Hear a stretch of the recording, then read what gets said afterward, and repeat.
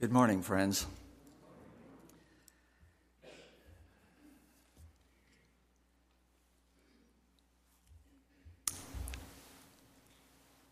There are moments in which we make a choice. We make a decision that alters our life.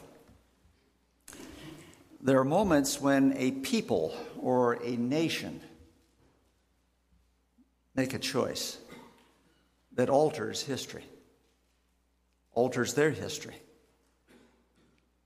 When the colonies, the American colonies, made a choice to throw off the yoke of the British Empire, that decision altered world history. One could argue it altered the course of our planet. It was a seismic shift in human affairs. As it turns out, the Bible is a great, have you heard the term meta-narrative?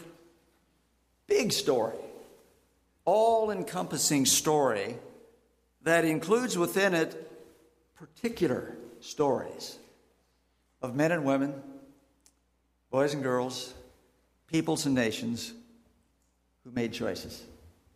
And that meta-narrative gives meaning to all of those particular stories. It's a grand story. It's a story of redemption. It's the story of how a sovereign God who created everything lovingly rescued and redeemed the capstone of his creation, namely you and me, human beings. And the environment. I'm going to interrupt you because you're not coming through on that microphone. I think that might not be turned on. Are we doing better? How's this? All right. I'll not repeat what I said. Just pretend that you heard it. The Bible is full of these wonderful stories that give these moments of decision. I'd like to direct your attention to 1 Samuel chapter 8. Would you turn to that if you have your Bibles?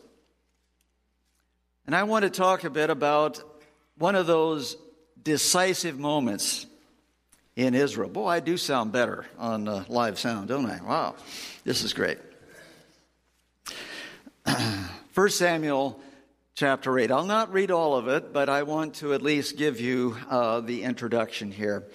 When Samuel grew old, he appointed his sons as Israel's leaders.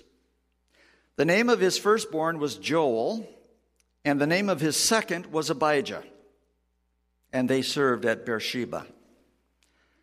But his sons did not follow his ways. They turned aside after dishonest gain and accepted bribes and perverted justice. So all the elders of Israel gathered together and came to Samuel at Ramah.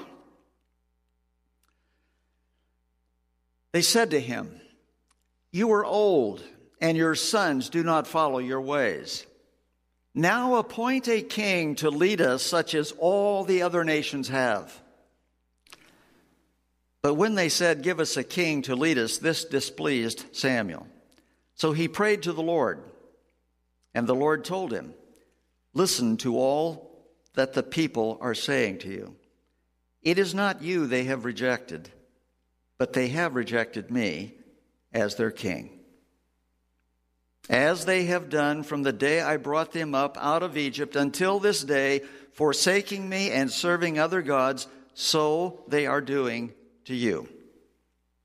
Now listen to them, but warn them solemnly, and let them know what the king who will reign over them will claim as his rights." And now I skip down to verse 19. But the people refused to listen to Samuel. "No," they said, "we want a king over us. Then we will be like all the other nations, with a king to lead us and to go out before us and fight our battles." When Samuel heard all that the people said, he repeated it before the Lord. The Lord answered, "Listen to them and give them a king." Well, there is a decisive moment in the history of Israel. What's going on, friends, is that the elders have come and they are demanding a new form of government. The old tribal federation has proven to be a failure, and they want to shift to monarchy. You well know that a shift in the form of government is huge. Never in the history of human beings have you a situation in which the apportionment, the exercise, and the transfer of power is changed without all sorts of resistance, many repercussions. This is major. Which, of course, prompts a question. Why are they demanding a change in the form of government? Which brings us into the heart of this story. When you think about it, the past, Israel's past, has been characterized by tribal federation. You know the story. The 12 tribes of Israel, Jacob's 12 sons. These 12 tribes, after entering into the land of Canaan, are apportioned sections of this great land. The land of Canaan, land called Palestine, called the Holy Land, the land of Israel, and so on. Power was exercised by elders. These are respected leaders, family leaders, who make the decisions affecting their tribe in their part of this land.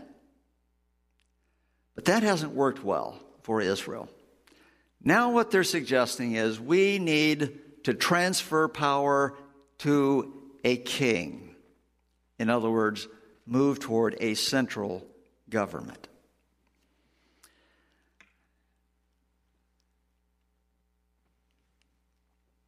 Where did that central government move? No longer will it be exercised out there in the tribe of Issachar, Naphtali, and the tribe of Simeon in the south, but rather it will go to, as you see on the slide, Jerusalem the Golden, here seen in the morning sun. And in the center of the picture, the Golden Dome, the Dome of the Rock, standing right where the first and the second temple stood. This city became the center of power, both of political and religious power. Everything gravitated toward Jerusalem. And there the decisions were made by the king, by his advisors, by a select group of leaders. Now there's an upside and there's a downside to monarchy. The upside is it's a relatively efficient exercise of power. And if intended for the public good, it can be beneficial. The downside is it certainly limits input. And of course, it won't tolerate dissent. On the part of the citizens, it requires absolute loyalty and commitment. As you know, it's only as good as the one at the top, right? If that person and that small group of advisors are people of spiritual insight, godly character, God's blessings can be experienced. But of course, you know the flip side of that. Something has happened. You know, you don't switch horses in the middle of the creek unless you have to. And those folks, those elders, believe we have come to the place where we have to switch horses. It's now or never. Another center of power. You know the story that the United Kingdom had a split. The northern tribes went their own way, and in the middle of this slide is the ancient hill of Shemer, which Omri purchased and built his new capital, Samaria. And then later his son Ahab and his wicked wife Jezebel put a splendid palace and fortress on the summit of that hill, and that became the center of power for the northern tribes. So we have two rival centers of power: Jerusalem in the south and Samaria in the north. Now we come back to our story of Samuel and his two sons who are seen here flanking him. The text indicates that there is a major issue, a disappointment. Let's put it that way. They're disappointed in the current leadership. They want something new. It is not Samuel himself. He is not the real source of the disappointment. In fact, Samuel had been stellar. He had unselfishly and spiritually guided this people through some very major crises. So he had not failed the people at all. In fact, if you go over to chapter 12, and I do invite you to do so, here's Samuel's farewell speech. And it's very clear that the people are not complaining about him personally. He asked them if he has cheated anyone. Have I taken your ox? Have I infringed upon your rights? And they say resoundingly, no, you have not cheated us. You have not oppressed us. You've not taken anything from anyone's hands. And they all agreed to that. High praise indeed. Don't you wish all of our politicians could get an endorsement like that? Yeah. So it isn't Samuel, but now coming back to 1 Samuel 8, it's Sam's sons. They're the problem. The text doesn't mince words about these youngsters. It says they did not follow his ways. It says they turned aside after dishonest gain. Well, fancy that. Politicians trying to make money while they're in office. Have you ever heard of such a thing? Oh. The writer of Ecclesiastes says there's nothing new under the sun, and we know it. These boys, Joel and Abijah, Yoel and Aviah, their names, they didn't live up to their names. Joel means the Lord is God. If only he had lived up to that. Abijah, my father is the Lord. I'll borrow a word from an American TV show. The word is, they were dipsticks. Anybody remember that? Okay. Roscoe P. Coltrane. Okay. Dukes of Hazzard. There you go. These boys were dipsticks. It says that they accepted bribes and they perverted justice. They made decisions in favor of their friends who, of course, would reward them. You know, it's the old, I'll scratch your back, you scratch mine. How sad. The elders are alarmed at the prospect of these two boys continuing. You see, in ancient Israel, the way the federation had worked was that the Holy Spirit would come upon an individual, and it was very obvious that the Spirit had come upon this person. They were endowed with power, with charisma, and people followed them. The judges followed in succession. Samuel had been called by the Spirit. Sam's sons had not. And it was obvious. They departed from his ways. This story of Sam and his sons is reminiscent. In fact, it's ironic.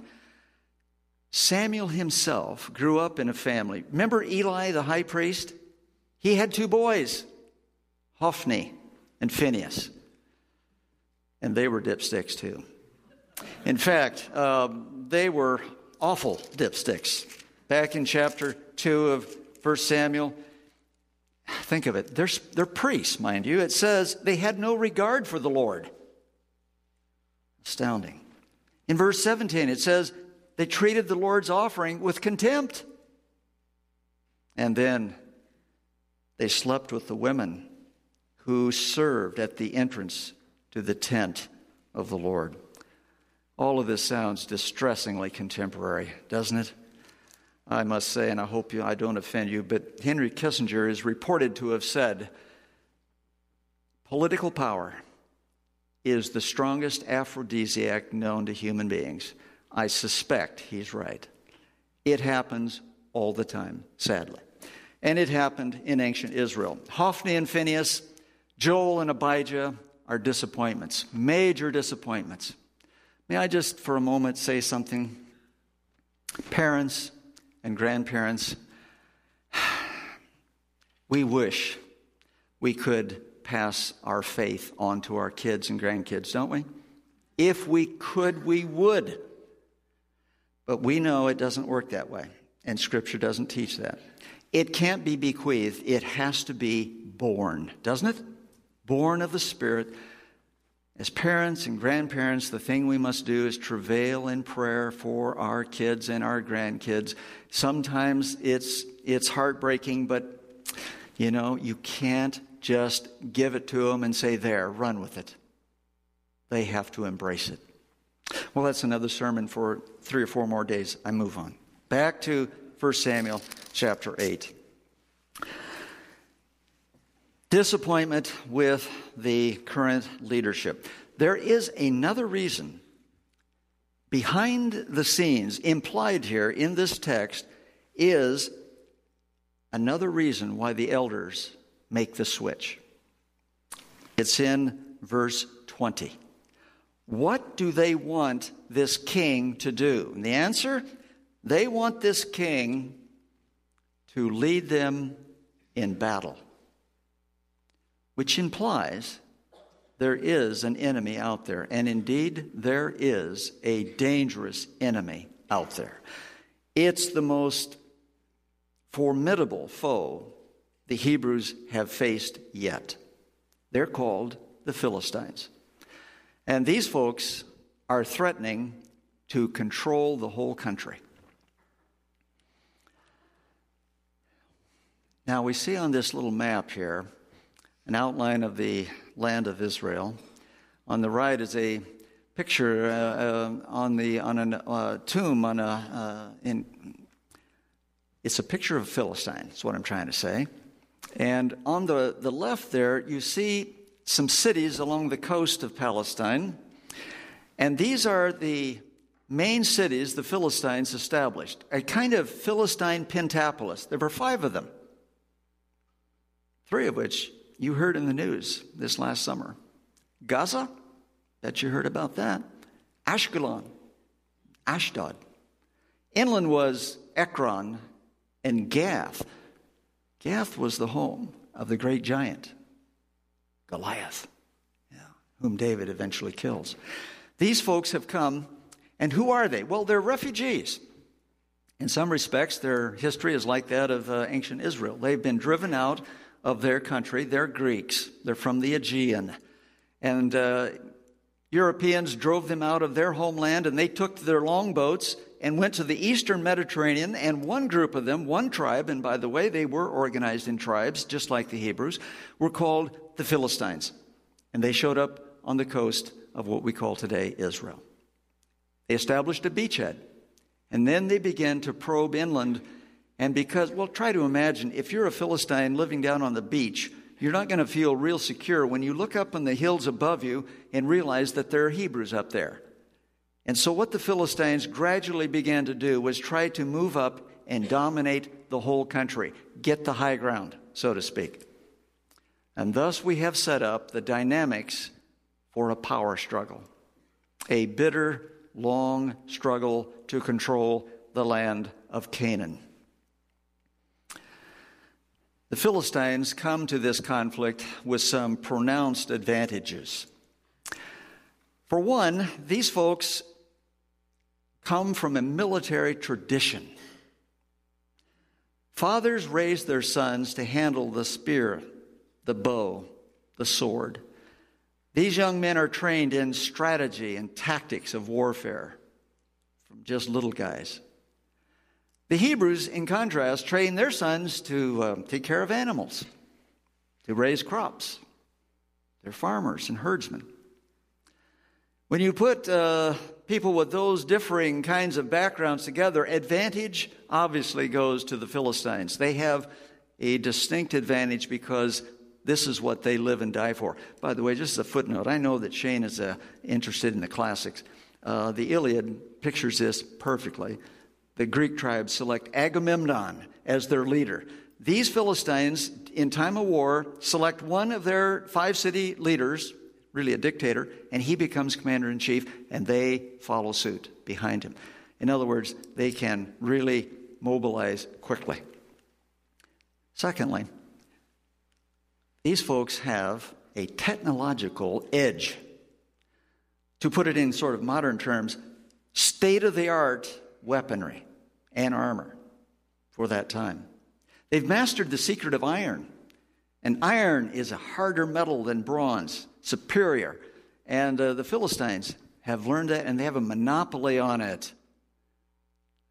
And that gives them they have the chariot, which is the equivalent of a modern battle tank. The Hebrews have no chariots. They have no swords and spears to speak of. All they have are farm implements, hoes and mattocks, axes. In fact, there is a rather startling text here. I'll have you turn over to 1 Samuel 13. This gives you a nice picture of how mismatched the Philistines and the Hebrews are at this point. So if you're in 1 Samuel 13, starting at verse 19, it says, "Not a blacksmith could be found in the whole land of Israel, because the Philistines had said, 'Otherwise the Hebrews will make swords or spears.'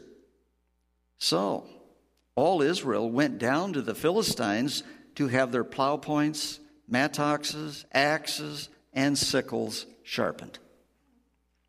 The price was 2/3 of a shekel for sharpening plow points and mattocks, and 1/3 of a shekel for sharpening forks and axes, and for repointing goads. So, on the day of battle, not a soldier with Saul and Jonathan had a sword or spear in his hand. Only Saul and his son Jonathan had them." Can you imagine a citizen army without adequate weapons? Advantage, obviously, goes to the Philistines. I must advert to a little point here. The King James Version, on which I was reared, gives verse 19 this way: "Now there was no smith found throughout all the land of Israel." And I am happy to say this morning, in my situation, I not only found a smith, I married her. And we have celebrated now, we'll celebrate 50 years. All right. But in Samuel's day, no smith could be found. Now, back to Samuel 8 here. This is a desperate situation, and the last point I wanted to make was simply this, that I might not make it. There it is. Because of their centralized power, the Philistines quickly mobilize and put their army in the field. The federation, the tribal federation, is unwieldy, slow, and usually uncooperative.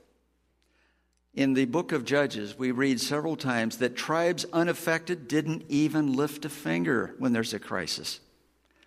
So how in the world can they deal with this unified, powerful, militarily advanced state?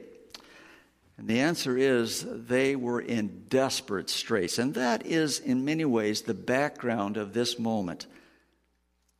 The Israelites must make a decision. The elders know it, and it has to be done sooner rather than later. They are in danger of defeat. May I just advert, just for a moment, another point.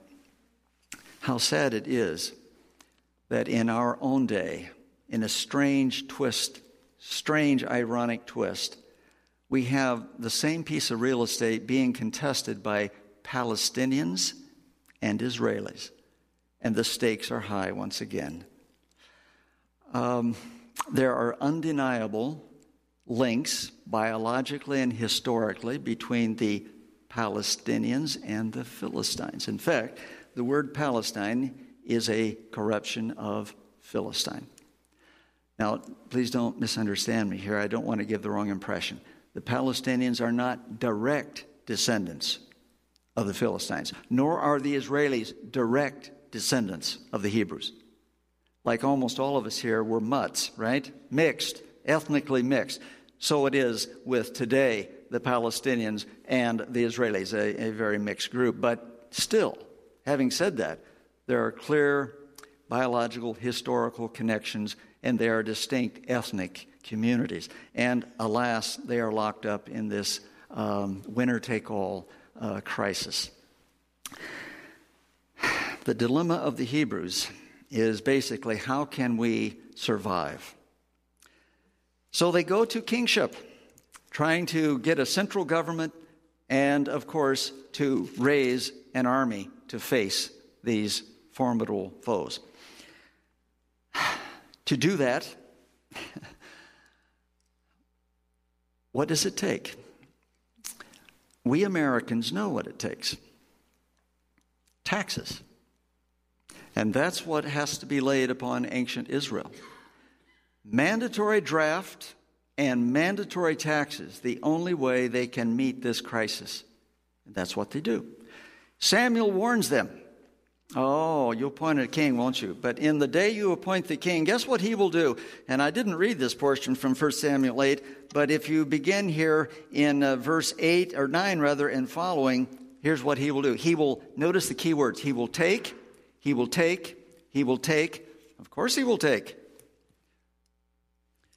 The United States of America spent somewhere in the neighborhood of $700 billion last year on defense, which just happens to be more than the next 8 countries combined. And we're not sure it's even that. It's probably more than that. But be that as it may, 20% of our budget. The ancient Israelites began to face reality. Now, please, again, don't misunderstand me. Did the Hebrews have an alternative? The Federation was a failure. And in order to survive, it's not likely any other choice was open. Sometimes you bite the bullet, don't you? And ancient Israel did so. But there were times when the king was oppressive, and he laid heavier burdens upon them, and it became intolerable. Well, I've quite gone beyond the time on that. Let me move forward. You know where this story goes.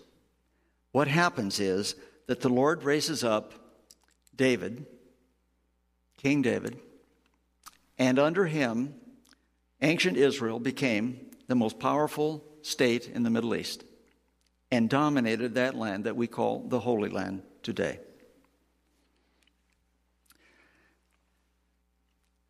The Hebrews asked, the elders asked, give us a king like all the other kings. Question. So what were these other kings like? Well, let's go back to the Egyptians. That's where the Hebrews began their story. This is a death mask of Tutankhamun. We'll let him be representative. Ideology in Egypt said that the Pharaoh is actually the incarnation of the god Amun-Re.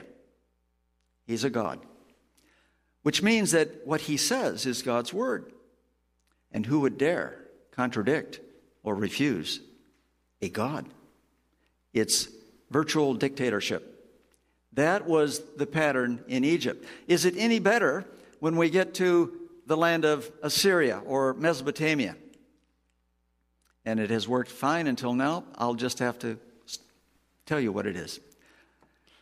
The Assyrians had a form of kingship that was known as adoptive. When the king ascended the throne, he became semi-divine.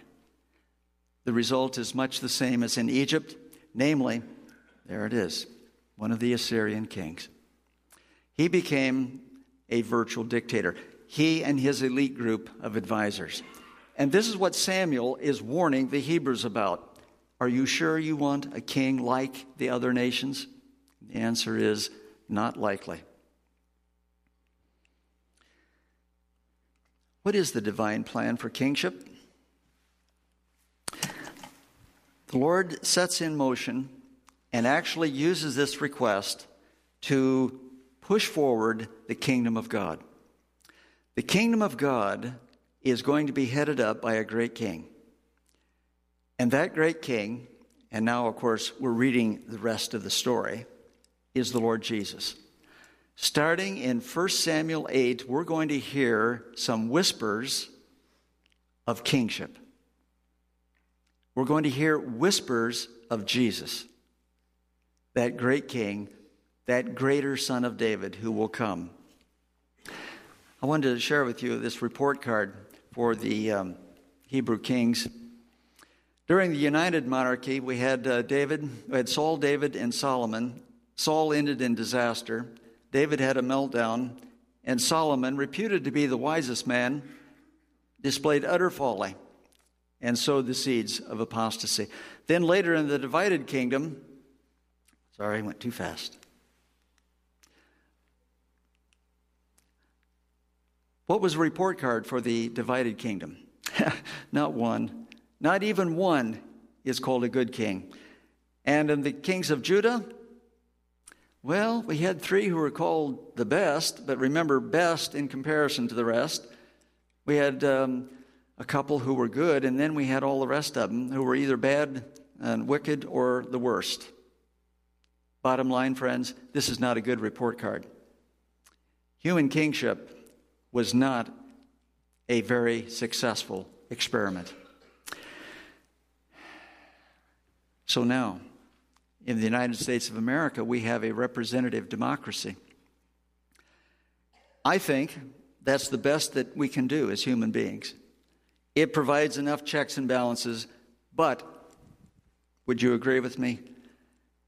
Representative democracy requires commitment. It requires mutual understanding. It requires respect. It requires of us that we, in short, work for the common good. And that is fragile and must constantly be in the forefront. So representative democracy is probably the best we can hope for under our fallen circumstances. But there is something better, to which I will quickly go because time is getting away. I just wanted you to be reminded of this wonderful statement, the preamble to our Constitution. Those are noble, wonderful ideals, and in my opinion, can never be fully realized until we have a theological commitment, a theological foundation. Without that, I'm afraid that preamble will go unfulfilled. And then I wanted you to look at a prophet. Well, here is a forward look. The whispers of Jesus are going to become one day a deafening roar when we all gather around the Lamb. I love that song we sang this morning. Yes, worthy is the Lamb. And we have this sevenfold description in Revelation 5 to this wonderful Lamb who gives his life for his sheep. And when he reigns, then we will have truly justice and righteousness and holiness. Book of the Bible, the meta-narrative moves us toward this dramatic moment. I'll leave that up there and conclude here. I want to fast forward the tape for just a moment. I fast forward the tape to the year 30 AD. We're in the Lenten season now. Easter's around the corner. About 1,000 years after the elders requested a king, Jewish leaders met at the palace of Pontius Pilate. And they had to make a choice. And they did make a choice. Their choice was Barabbas, who was accused of being a terrorist, and almost certainly was, and this man Jesus, who's accused of being a traitor, and he certainly was not. And the Jewish leaders said, "We want Barabbas." And they said, "We have no king except Caesar." Fateful words. Caesar they got. And 40 years later, the temple was burned to the ground. Tens of thousands of Jews were killed by Caesar's troops. In the book of Psalms, there is this passage that says, "The Lord gave them their request, but sent a wasting of the soul." And that's what happened to the Jewish leadership. So, friends, now we bring this to our decision. our time. As you look back on the decision that the elders faced in the days of Samuel and the religious leaders faced in the days of Jesus, they said, we want a king. The Hebrews said, like all the other kings. That's what they got. That's what they got. And the Lord sent a wasting of the soul. The religious leaders in Jesus' day, we have Caesar, and he's the only king that we want. And that's what they got. And they got destruction and a wasting of the soul. So I'm just asking you this morning, who's on the throne of your life? King Jesus wants to be there. And if he is, he will give you blessing. You have to make the decision. You see, we come to the moment of decision. I'm assuming that most of you have made that decision. I don't know your hearts. But if you haven't really committed your life to Christ, now's the time. And that decision will change your life. It may be that you're not walking with the Lord.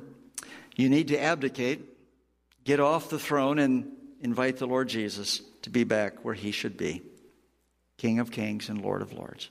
And this is a decision you can make right now. So I'm going to ask you for just a few moments in silence to make that decision if it needs to be made. And then after we've done that, we'll sing a hymn together and we'll reaffirm our commitment to the Lord Jesus as King of Kings and Lord of Lords. Let's just pray silently for a moment.